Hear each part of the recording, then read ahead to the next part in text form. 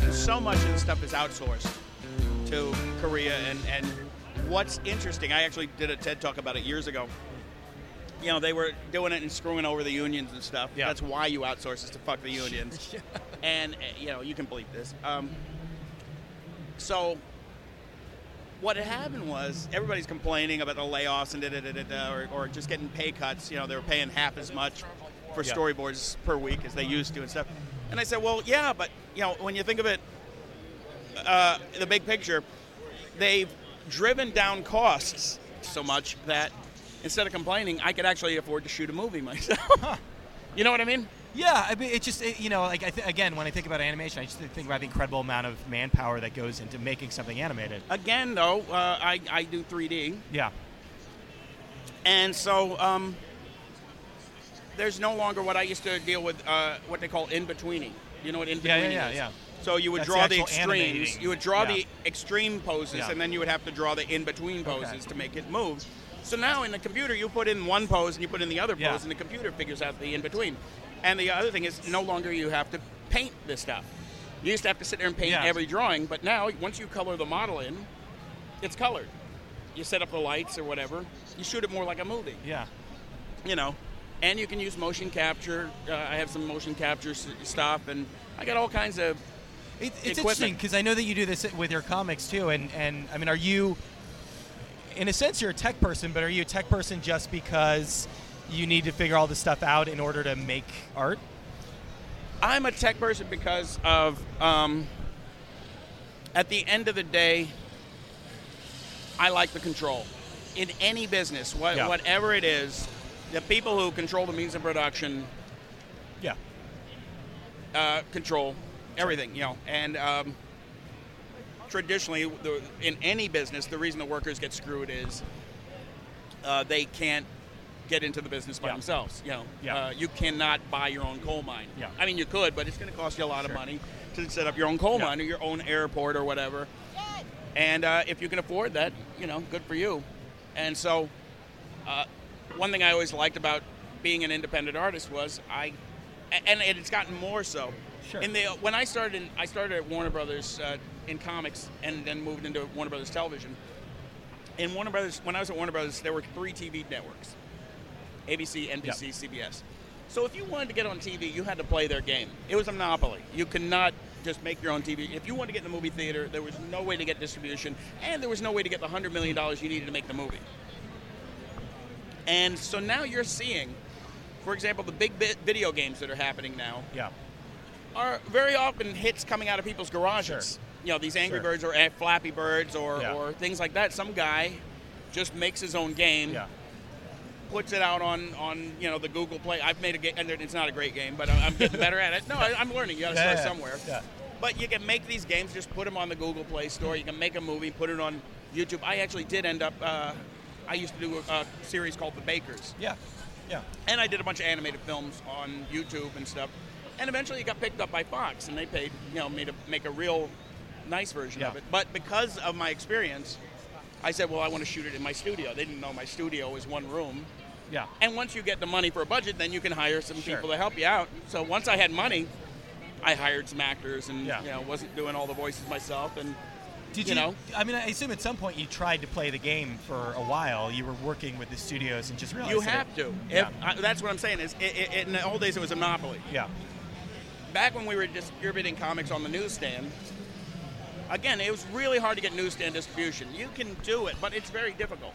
There's just a finite number of spaces. If you know, you go to Rite Aid or 7-Eleven or someplace that still carries magazines. Since the newsstands are Physical gone. rack space is limited. There's Yeah. physical rack space. There Yeah. are 12 available spaces in 7-Eleven. And so whoever pays the most Yeah. bribery is going to get those spaces. The reason they used to sell Archie comics near the cash register in the supermarket, and I asked Paul Levitz at BC Comics, I said, well, how come we can't get that spot? That's such Yeah. a great spot. Reader's Digest is up there, and you know, they're like, oh, we don't pay that much. We don't want to pay for that space, but you have to rent that space. It seems though that you came around at a good time from the standpoint that at least some of the bigger publishers were trying other things, that you were able to, you know, Why I Hate Saturn, you were able to do that through. Yeah, what has happened though, but what the issue for me had always been, Yeah. and I got inspired by Eddie Campbell. Yeah. Yeah. they have all the control. They'd give you some money up Sure. front, have all the creative control. You have to do whatever they want. They control the distribution, blah, blah, blah. And I couldn't go over their heads. Like I'd say, gee, I wish we were selling my books in Borders Books. I'd call up the guy at Borders Books, and they were like, well, if DC doesn't want to sell their books to us, we can't go over their heads. Yeah. And I would go to DC, and they go, well, why aren't you selling more books? What do you? And I remember Karen Berger saying, well, we got you on Amazon. And I was like, I'm pretty sure I can get myself on Amazon. My mother can get on Amazon. Like I could put them in the trunk of my car and sell them that way also. That's what I'm saying, and I'm finding, and that's what I was saying. Yeah. If the only guy out there selling these books, I'm here at this convention right now. Yeah. There is 100% connection between anything, between marketing and sales. Yeah. The more you hustle to get people to listen to this show, what is it, a radio show, a podcast? Yeah. Okay, now you're going to get on web and hype it up somewhere. You're going to get on your Twitter or your... Sure. Right. Yeah. Now, I don't know if you're, have a corporate sponsor or something. They might be helping you, but, okay, then you're out there doing it yourself. Yeah. So that's the thing. I don't mind going out to the New York Comic Con or, et cetera, et cetera. But if I'm the only person advertising this book, and I did all the drawing, and I did all the writing, what did you bring to the party? There is for your 80% of the money. But maybe there's something to be. I mean, obviously there's something to be said for like being at like a Dark Horse or like being at that booth versus like if you go to, I mean, Artist Alley can be kind of a depressing place, right? When you see all those people who have spent so much time working on these things, and it's so easy to get lost in the shuffle. I mean, there's something to be said for like at least like having this kind of presence at a show like this, working for a bigger publisher. Well, again, a lot of it is thinking. Yeah. I read a lot of business, but I know a lot about business and marketing. Yeah. You have to. You should. Yeah. And doing what you do and being an independent artist, you have to. I'll give an example. The reason I did the Nat Turner book. Yeah. I don't know if you... Yeah, of course. So I did a book about the Turner Rebellion, for people who don't know. Hey. About the Nat Turner Rebellion. Yeah. And the reason I did it was, I talked to my sister, she was a librarian. And she said, she was promoting a lot of comic books in her library. Yeah. Kids, it helps kids read, blah, blah. I said, do you have any educational books? She said, there's not many. I'm just carrying Archie books and stuff like that. And I said, well, if you had an educational book, would you buy it? She said, I would totally, if you had a history book or a math book or something, I would totally buy it. Yeah. For the kids. And so I picked something that had potential and no competition.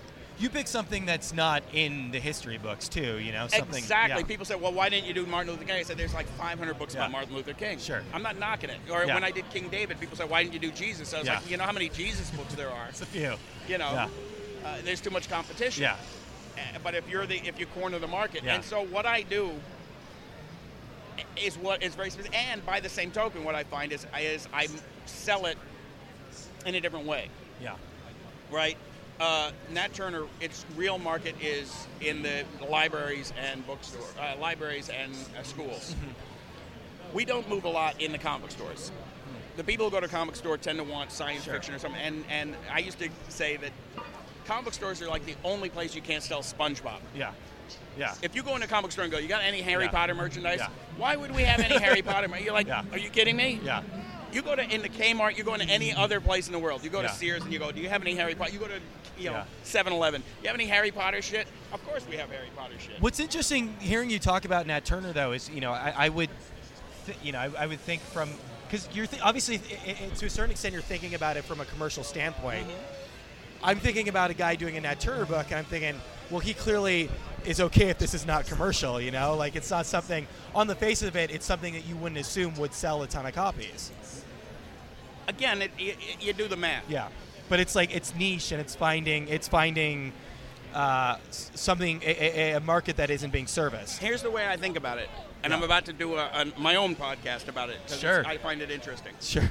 I'll turn off my mic and walk away. No. I'm saying it's an idea. I want to popularize the idea, but I want to go into it in depth on my thing. Sure. But we'll skim it. This will be a teaser. Right. I'm looking for ways to make money. I got 4 kids, right? Yeah. So it has occurred to me, like, I might want to get into, like, buying a laundromat, for example, or a grocery store, or a 7-Eleven, or that's why I keep saying 7. I've done research, or McDonald's or something like that. Yeah, franchising. Right. And I teach school right now. Now, the fact is, if I had any other business that was not media related, if I was had a supermarket or grocery store or something, my take-home pay would be $30,000 probably, $30,000, depending on the location. Yeah. Honestly. Okay. Once you, I'm taking your word for it. no, I know this nothing is of true. this Once world. you deduct the expenses involved in a grocery store, you got to buy the groceries, you got to pay the rent for the store, you got to have 5-10 employees, you got to. So you're saying the owner of a grocery store is pulling in $30,000 a year? Yeah, I mean, in a basic location, in a Okay. regular town, not in New York. New York's got a great location. If you set up on Park Avenue or Broadway, you're going to rake it in. But your rent is also going to be $100,000 a year. Yeah. Because of the prime retail space. But the average guy, I'm saying the average guy who owns a gas station, his take-home pay is probably 20, 30, 40 years. You know, whatever. And again, if it's on the freeway, whatever, but you pay more for it. Okay, but my point is, if I said, I got a laundromat, I take home $40,000 a year, you'd go, well, that's good for you. That sounds good. That sounds great. Okay. Right? Just because I say I'm an artist, well, are you famous? Well, why do I have to be famous? I only have to feed my kids. Yeah. All right? It costs me X amount of dollars to print Nat Turner. I deliberately made a black and white book that I could afford to print. Yeah. I chose the paper. You can choose glossy paper, crappy paper. You can choose if it's a hardcover or whatever. So I can put out a full-color hardcover. That's going to cost me, a couple of dollars to print, and I'm going to have to jack up the price and sell it for, $20 a piece. Or I can print a black and white book for 50 cents each, and then sell them for $5 each. I'm coming out ahead. I think the issue is that obviously not every artist is nearly as savvy as you are about that, and I don't think everyone. You definitely seem wired this way. Not everybody is. Not everybody wants to be hustling all the time, right? For a lot of people, the ideal is to just kind of find a comfortable job, or obviously be able to put your stamp on it, but have something where you don't have to constantly be thinking about 10 other jobs at the same time. Well, I'll give you an example.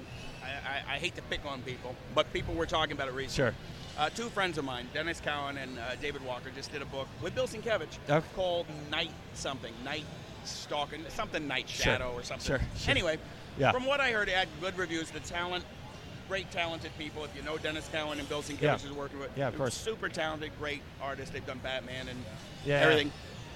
And people were saying, what a great book. And the book didn't catch on. It didn't have a big name like Spider-Man or something. Yeah. But everybody's saying, that's a pretty good book, but it got canceled because Marvel loses patience, and they need to sell a lot. Like when I work on a Warner Brothers movie, Warner Brothers has to sell 100 million tickets. They are not going to be happy with a movie. Like the reason this Nat Turner movie just came out is because the guy only spent $7 million on it. He sold it for $12 million. Everybody's happy. Yeah. All you got to, if you make your movie for $12 million, you only have to sell 12 million tickets. Yeah. Suicide Squad has to sell 500 million tickets. Pirates of the Caribbean has to literally sell $1 billion. It has to make $1 billion to be worth it. But I guess what I was getting at is obviously. So I get where I'm going with it is. So if Bill Sienkiewicz and Dennis Cowan were not happy with this book and they loved the book, they were like, we wish. Again, they're going to have to get out there and sell the book, but their hands are tied. It's not their book. Yeah. So they can't fill up their car trunk with 100 copies.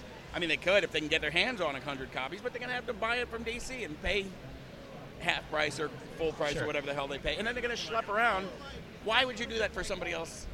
But by the nature of what you do and the way you do it, and the fact that so many of these things that you've released have been through your own company, you always have to somewhere in your head be factoring in whether or not this thing is going to sell, right? I mean, would you ever do a project just because it was purely a labor of love? Well, Nat Turner was purely a labor of love. But you were also sort of gauging the fact that there was a space for this, that this was potentially something that people would want in a classroom. Well, I budgeted according to what I sold. I mean, the first place I sold it was through Diamond.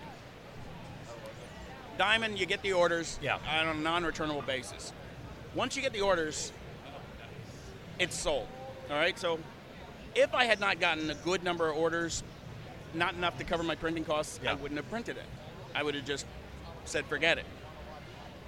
So they said, we're going to order, I can't remember what it was, maybe it's probably like 7,000 books if I remember correctly. Yeah.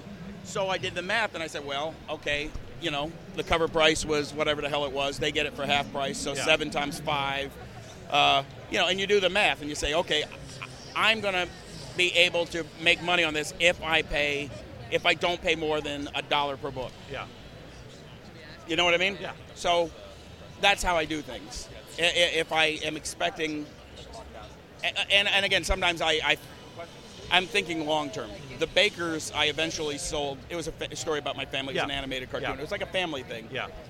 And it was humor. I had done work for Fox, and I knew that Fox was always looking for new family shows. Yeah. Family Guy. Sure. Every show is about a family. They're always looking for a new Dysfunctional one. family. Yeah, they love families, American Dad or whatever. Yeah. So I said, I know, and I have a connection, that this is what they want. And again, I've done stuff for DC Comics or Marvel. Yeah, you lose control. Yeah. Okay, so if I have a friend at Fox call me up and say, I love your work on Deadpool, like, what am I going to do? I'm sorry, it's out of my hands. Sure. You know, and by the same token, if Disney says, well, we want to make Deadpool and we don't want to pay you, I go, well, there's nothing I can do about it. Are you still interested? I mean, obviously, Plastic Man was big for you. So again, my point is, I put a lot of money into the Bakers. Yeah. So I didn't break. I broke even on the books. I might have lost a little money on the books because I wanted the books to be so impressive that they caught the eye of a network executive, which they did. Yeah. And so I got the money back. But again, I know the business. But that was the impetus from the beginning that maybe at some point the network I had was going to be designed it in interested. such a way that I know how these guys buy stuff. I know Yeah. what they're interested in. I know what they're looking for. Same thing with Nat Turner. My sister was a librarian, and it was her that put the idea in my head to, that there was a market for educational stuff. And that's why, for example, the movie I haven't seen the movie.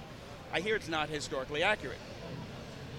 They wanted to make it more commercial or whatever, or whatever. I don't know what this is not surprising to me at all. But they do it with everything. Yeah. Even when they made a movie about Noah's Ark and they added frickin' space monsters to the last one. Did you see it? Yeah. I don't think Noah's Ark was all that historically accurate to begin with. But my point is they're like, oh, let's Hollywood it up. Yeah. Or Aladdin's lamp is not true to the source material. Or, if they do Romeo and Juliet, they rewrite the ending or something. That's how they do it. But just sell it to the school market. Sure. I said, I can't change a thing. Yeah. It has to be 100% accurate so I can sell it to a school. But part of the issue with doing something like Nat Turner, especially in a graphic novel or a comic, is that it's going to be incredibly graphic, right? I mean, that there's going to be some violence in it. No, it's all implied, and it's black and white. So the gore is black and white. I mean, it's not and red. that makes a big difference. But very often, I mean, I'm a good director. It's most of the violence is implied. Yeah. You'll see the shadow of a guy raising his axe. Yeah. Or the shadow of a person, or you'll just see a blood splattering on the wall without their head rolling across the floor or what have you. Yeah. It's just, just like Jaws. There's no shark in Jaws. Sure. Yeah. But if you know what you're doing, you can make a very convincing story. Hitchcock, same thing. Psycho, one of my favorite movies. Yeah. There is no naked girl in the shower. Sure. She's not naked. Yeah. You don't see her body. You might see like a belly button or something at some point. You think she's naked. She's wearing. It's the censorship. It's the 50s. She's wearing a bikini or something, but they shoot it in such a way that you believe there's a naked girl in the shower. You believe that wasn't even blood. It was chocolate syrup. And the knife never goes into the body. You see a close-up of the knife. You see a close-up of her body and her screaming face or a shower head or something with the sound effects, and you just feel like there's more going on. Or when the movie ends and your brain starts to sort of fill in all the gaps and everything. Yeah, and you I remember showed a baby getting eaten by a shark before the baby actually gets eaten. Yeah. I show them going into the open mouth. Yeah. Falling off of a slave ship and going into the shark's open mouth. Based on true story. Yeah. I found out that that's why sharks follow boats, was because of the slave trade. They evolved after they learned that really? They learned that there were free meals coming off of boats.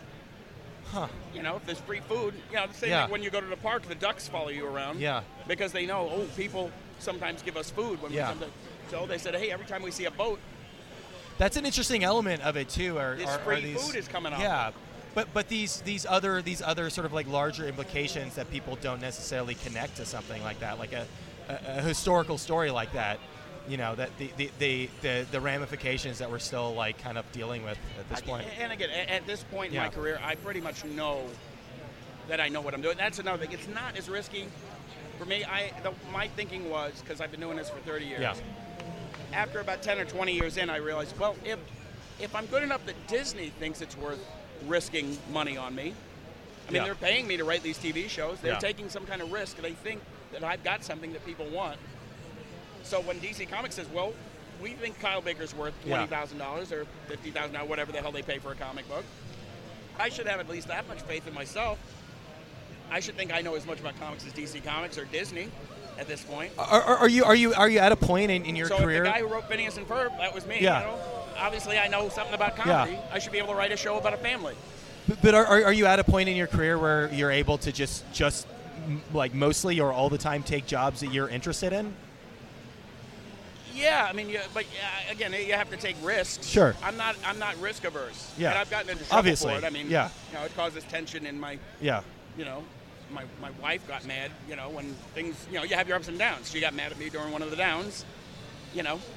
And sometimes you make choices. That you weren't being commercial enough. That you weren't doing enough to make money on your art. What happened was I walked away from a Shore thing. To start my own business. Yeah. Like in 2005, I decided I want to start my own publishing company. And I was drawing Plastic Man and Captain America and stuff. And so she said, well, why are you taking our money and investing in it? Why aren't you drawing Captain America? I said, because I met the guy who used to draw Captain America. He's not doing so good. Yeah. I met the guy who invented Captain America. He's not doing so good. Sure. He's That's suing fair. them right now. Yeah. He passed away, Joe Simon. Yeah, but I was like, do you really? And I said, I'm thinking about you guys. And trust me, you want to be Charles Schultz's widow. You do not want to be Jack Kirby's widow.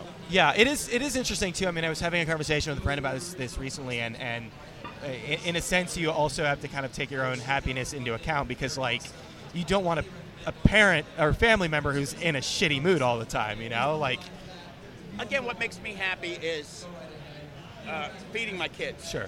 But I'm looking in the long term. Yeah. I'll give you a good example. I could get immediate cash working in a coal mine. But I would not live long enough to see my grandchildren. So what right now, obviously the Bakers is a good example of something that was kind of a long-term bet that you were making. So my new stuff, I'm doing a series called Benevolence, which is a science fiction. I realized I had never done my own original science fiction franchise. But again, I know how to do it because I've done Marvel Comics for so long. Yeah. So I said, well, why don't I invent my own science fiction team? It's very much like the X-Men or something, a bunch of men and women who battle alien monsters and, Are you able to build up that interest and that following doing something independently like that? I'm able to stick with it. And everything builds gradually. Yeah. And I respond. For one thing, I stick with things longer than DC Comics. Like DC Comics, they are going to, if something does not take off right away, and if the sales drop below, I don't know what it is now, 15,000 copies or something, they'll say, oh, this isn't worth it. Let's try a new Batman book or something like that. Yeah. You know what I mean? Let's reboot everything. Yeah, let's try something new. Yeah. And make some money. Same thing with, if you're working on a TV show. Yeah. Very rare. Now it's changed because the business is so competitive and weird now. But it used to be that, they would cancel a show in a week. And something like Jerry Seinfeld took a long time to catch on. Yeah.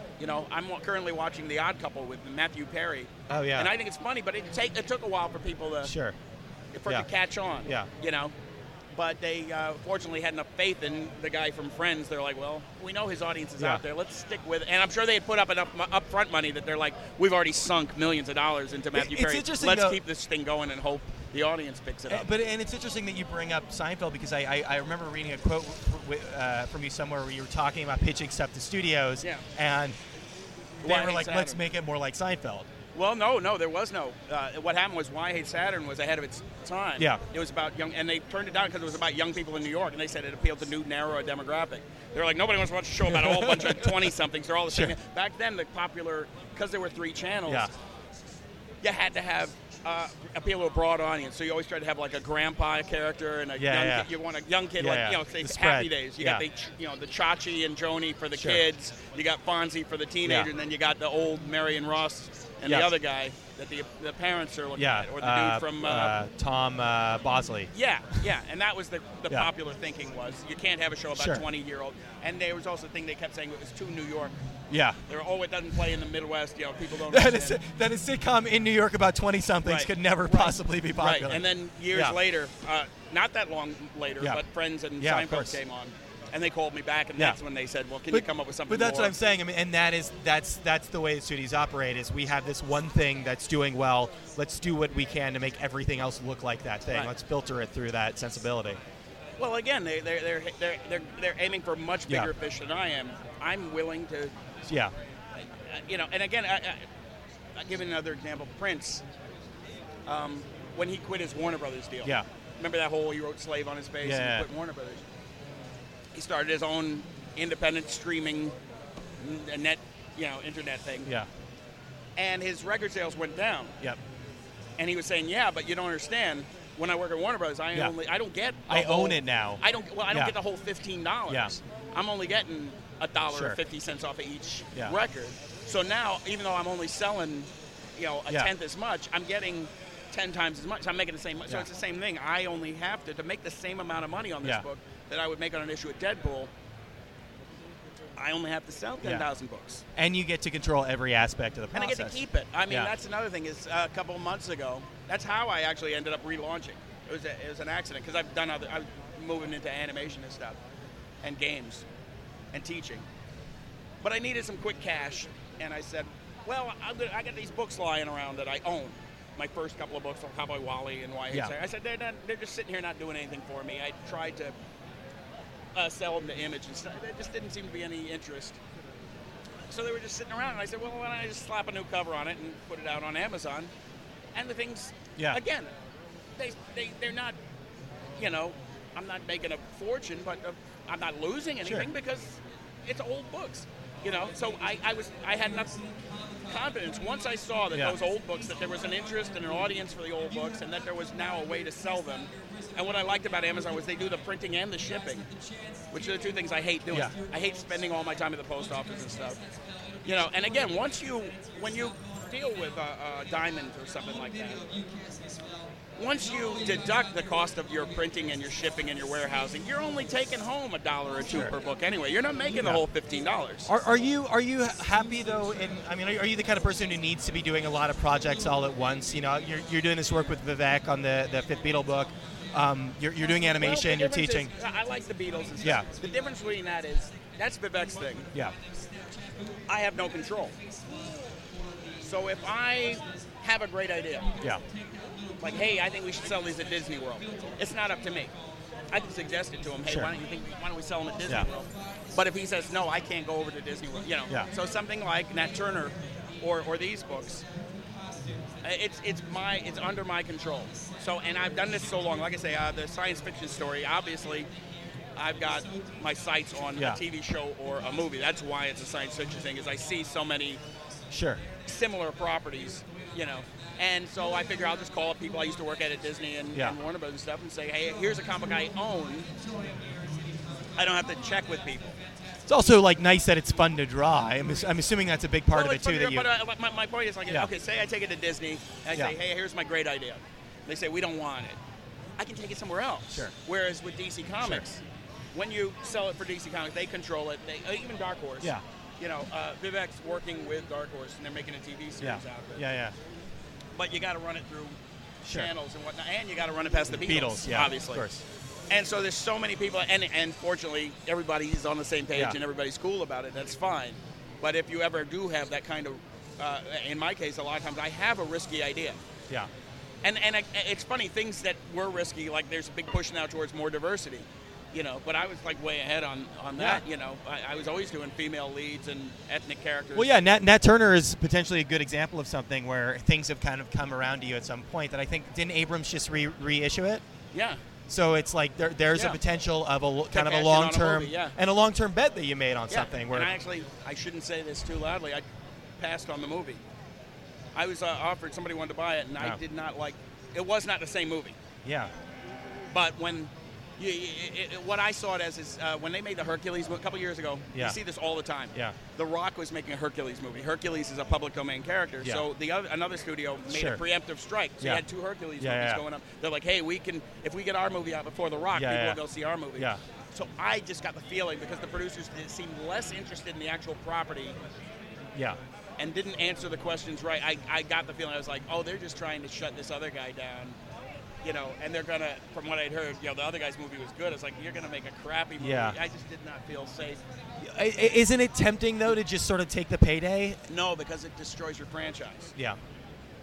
Dave Stevens was making a great living off of The Rocketeer until that crappy Disney movie came out. But you think of this Nat Turner book as being a franchise? No, I'm saying that if you create something crappy, Okay. Right? Your brand. I'm saying your brand, right? Yeah, Like, yeah. Frank Miller turned down Sin City offers for 10 years because he was making a good living off of Sin City comics. But if a bad movie comes out, now people are going to see that thing on the shelf and they're going to go, Sure. oh, isn't that terrible movie? Nobody Yeah. Same thing with Yeah, yeah. Rocketeer. Now Yeah. when you see Rocketeer, Sure. The stock price drops. you're like, oh, that's Yeah. that terrible movie that I Yeah, didn't yeah. like. Why would I buy the book? Yeah. You know what I mean? Swamp Thing or anything like that. Yeah. It kills the Yeah. franchise. But Ninja Turtles, you look at it, you're like, oh, Yeah. I like the movie. Sure. I love the TV I show. want I'm gonna everything buy that- Ninja Turtles. yeah, okay. So it works both, but you have to have that Yeah. control. So I just got the feeling that if a bad Nat Turner product came out with my name on Yeah. it, Yeah. you know, because I would have no control. And it's really easy to go wrong with this thing. You can make like a horribly racist movie for example. Yeah. No, Yeah. you know, there were Yeah, like yeah. no black producers involved. And so I was just like, my God, say they put out a racist movie Yeah. and my name's on it. Yeah. Not Yeah. only does it hurt my franchise, but then, oh, that's Kyle Baker, the racist. There Because is- they don't read your book. Yeah. They're going to just believe what they hear. Yeah. That's the guy who made that racist Or movie. the first time somebody sees your name is when it's rolling in that credit, right? And Yeah. it also taints everything else. Yeah. You know, right now I work, I'm known as like, say, somebody who worked on Phineas and Ferb. I've worked on some bad stuff and some good stuff.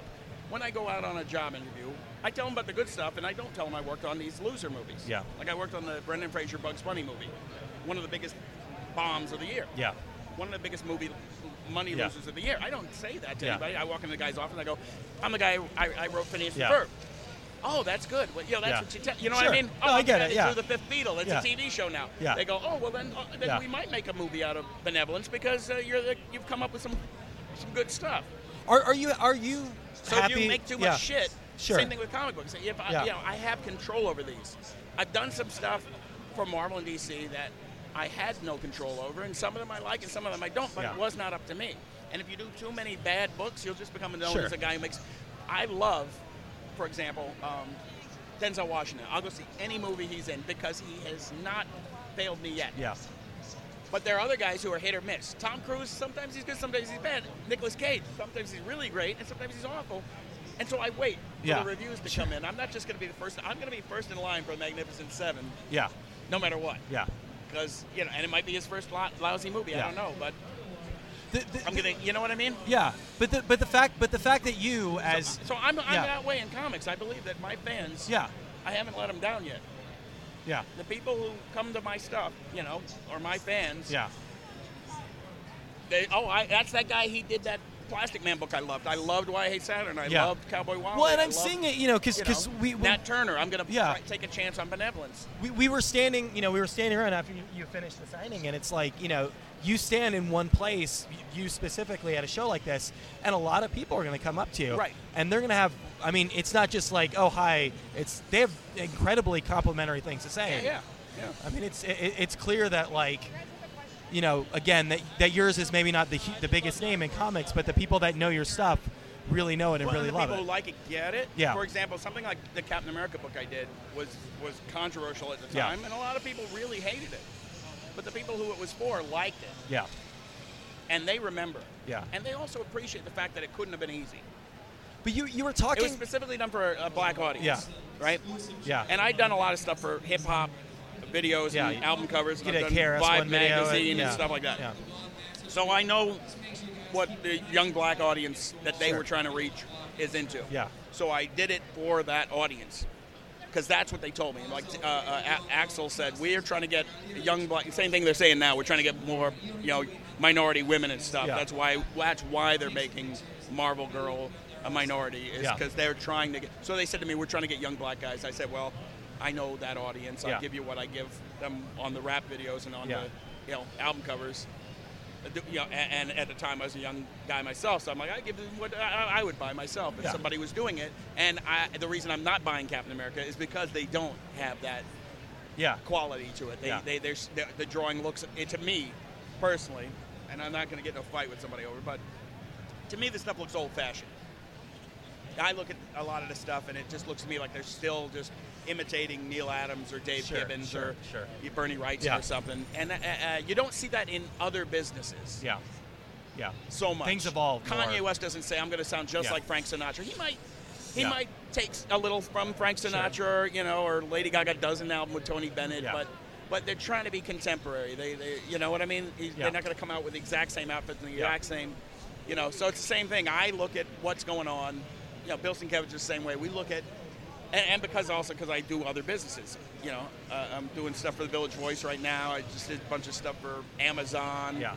I do game stuff. So I'll give another example. Like a lot of the fans used to bust my chops for computers. I was one of the first guys getting into computers. Sure. And I just thought that was insane because video games and digital technology is taking over the world. So obviously most people don't have a problem with something looking like Street Fighter. Sure. And people complain, it looks like Street Fighter. It looks like, Gears of War. And I'm like, I like Gears of War. Yeah. I think it's some of the most interesting new stuff going on. I look at something like South Park and I go, that's an interesting look. When I did Plastic Man, it was the 90s, early 90s. Yeah. I was looking at Ren and Stimpy, and I was looking at Gendy Tartakovsky, who was doing Samurai Jack and stuff. I said, this is what's cool and happening this year. I wouldn't do it today. Today I would look at something fresher. Sure. Whatever the new, I don't know because I'm not doing something right now. But like Adventure Time. I might take more influences from Adventure Time because that's what kids seem to be responding to now. Are you happier when you're working on a lot of different things at the same time? I mean, are you the kind of person that needs a lot of projects to kind of keep your brain engaged? No, I usually try to strike a balance between short-term and long-term. Yeah. Something like the Fifth Beatle or Deadpool is money up front, but no future. If Vivek makes a movie, TV show, he doesn't have to give me anything. Sure. He might. He says he'd like. He's a nice guy. The fact that you're still producing stuff for it is still and the fact that if you're smart, you're like, well, I do want the guy that helped me make a hit book. Yeah. Maybe he'll help me make a hit TV show, and I do have a resume in that animation business. So and he's also a very nice guy, which helps. Yeah. But again, I don't think I don't know who but I can't think of any studio that would say no. Yeah. To the guy that did Ren and Stimpy. Yeah. I mean, did whatever the hell I did. You know what I'm saying? Yeah. No, so it's that thing. When I do Deadpool, I get nice money up front, but I know going in, I'm not going to. Remember, I'm the guy that did the first R-rated Deadpool. Yeah. Yeah. And I'm not getting anything out of that movie. I'm not complaining. I know that going in. But the fact that I have to balance it with things that have a future. I know that when I do a Nat Turner, that 30, 40, 50 years from now, I still own it. It's like real estate. The fact that I can just slap a new cover on Cowboy Wally, which came out in 1987, and I'm like, I need cash. I can just turn around and just market that. But maybe, I mean, again, or sell the foreign rights or something. But maybe from a brand standpoint, you can't. You can't point to some sort of like physical money they make from it. From a brand standpoint, having been the person to work on such an iconic part of that character helps your brand out at some point, right? Again, yes and no. What happens? It's abstract, but when I did that book specifically, they told me how to draw it. Yeah. I had a long talk with them. They had hired. They had seen this Hawkman story I did. They were like, draw it like that Hawkman story. And then the fans weren't really that thrilled. The Marvel and DC fans are a little bit different. So they were like, okay, stop drawing it like the Hawkman story and go back to the style you were using in 1990. But they were like, here's a thing that works. Do that again. Here's the thing that we like and that works. Let's do it again. Yeah. And a lot of times, if I'm the first guy, again, something like Why I Hate Saturn, which no longer seems ahead of its time because it enters into the culture and people imitate it and people are inspired and, people read Why I Hate Saturn and then they start their own TV show or steal ideas for their stand-up comedy act or something like that.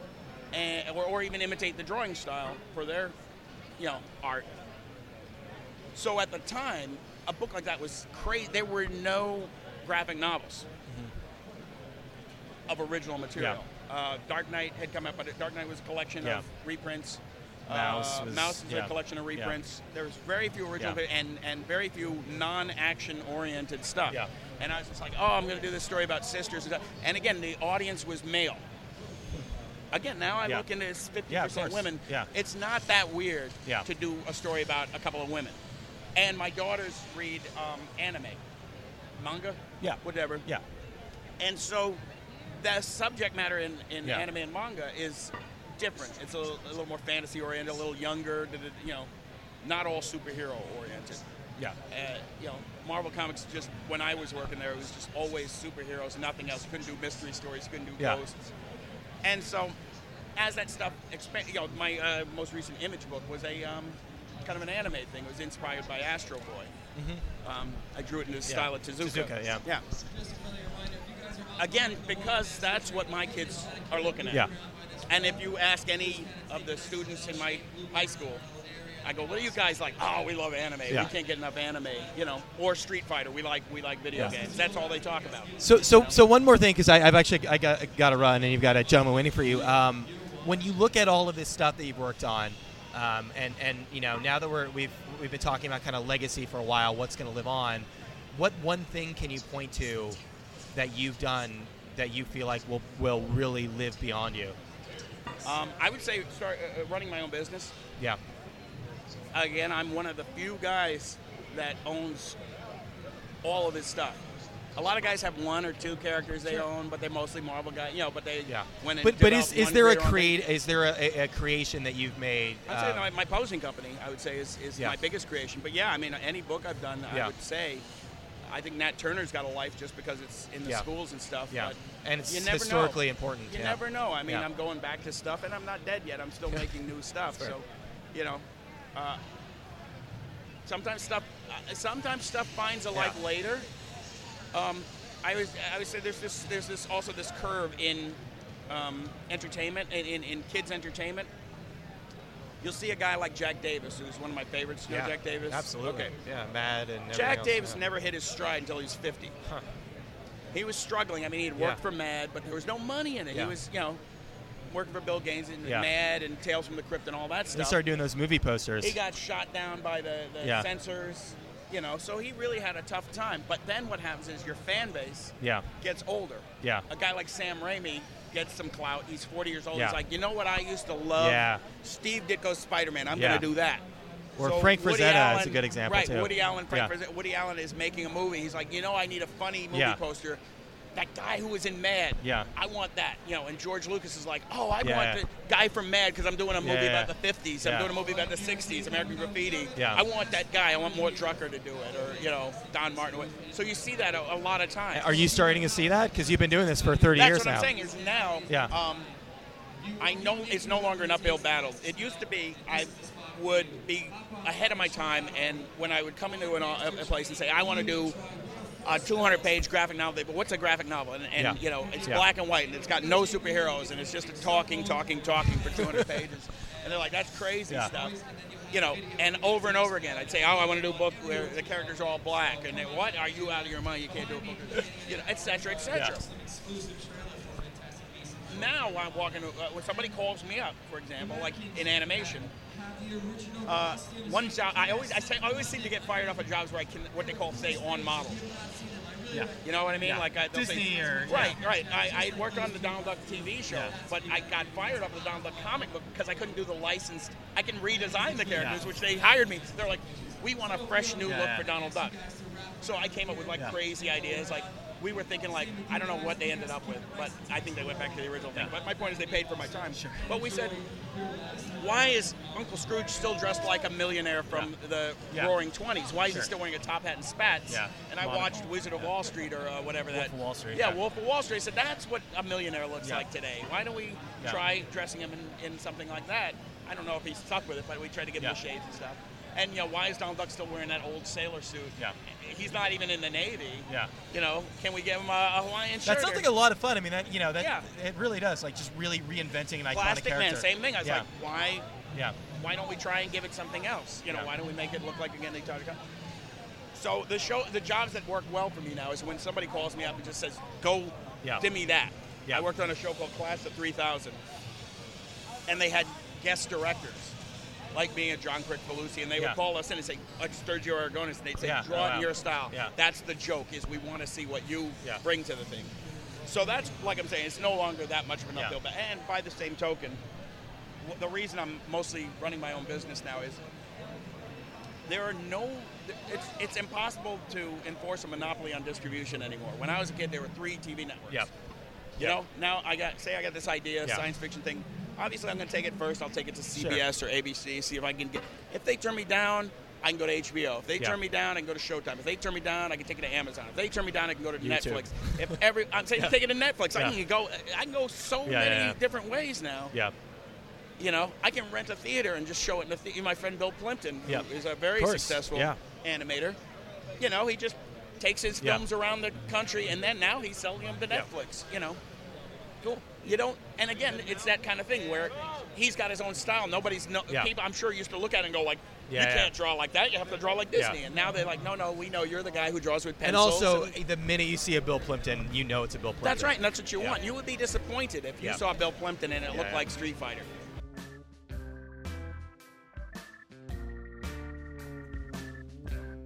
There you go. That was Kyle Baker. Thanks so much to Kyle for taking the time to do that. Thanks to Vivek and Jeff for setting that up. It was a fairly chaotic interview. I hope it turned out reasonably well. It was even by the standards of doing an interview on the show floor of New York Comic Con. It was pretty chaotic. Thanks to Vivek Tori for wrangling Kyle on that one. The two of them had just come off a signing panel for the Fifth Beatle over at the Dark Horse booth, and we tried. It's really sometimes often really hard. Depends on the booth, but it's often very difficult to find a space to sit down and do an interview. So we did the majority of that standing in the front of the Dark Horse booth. So still fascinating. Kyle has been in the industry for a long time and has worked on all sorts of really amazing projects.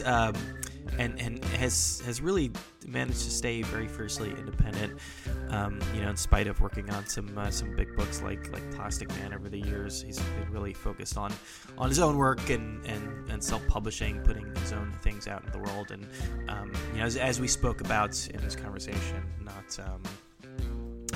not kowtowing too much to the demands of some of the larger publishers, and is very, very business savvy as a result. So I think that was a really interesting insight into the business of self-publishing that you don't really get to hear about all that much from somebody who's been doing it for longer than just about anybody else. You can check out Kyle's work at QualityJollity.com. He's got a Patreon up over there if you want to support him as well. Thanks again to him for taking the time to do that.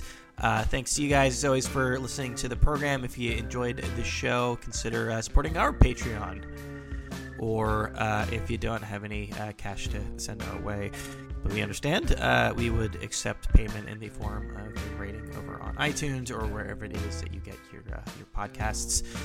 If you've got any feedback, it's RIYLcast@gmail.com.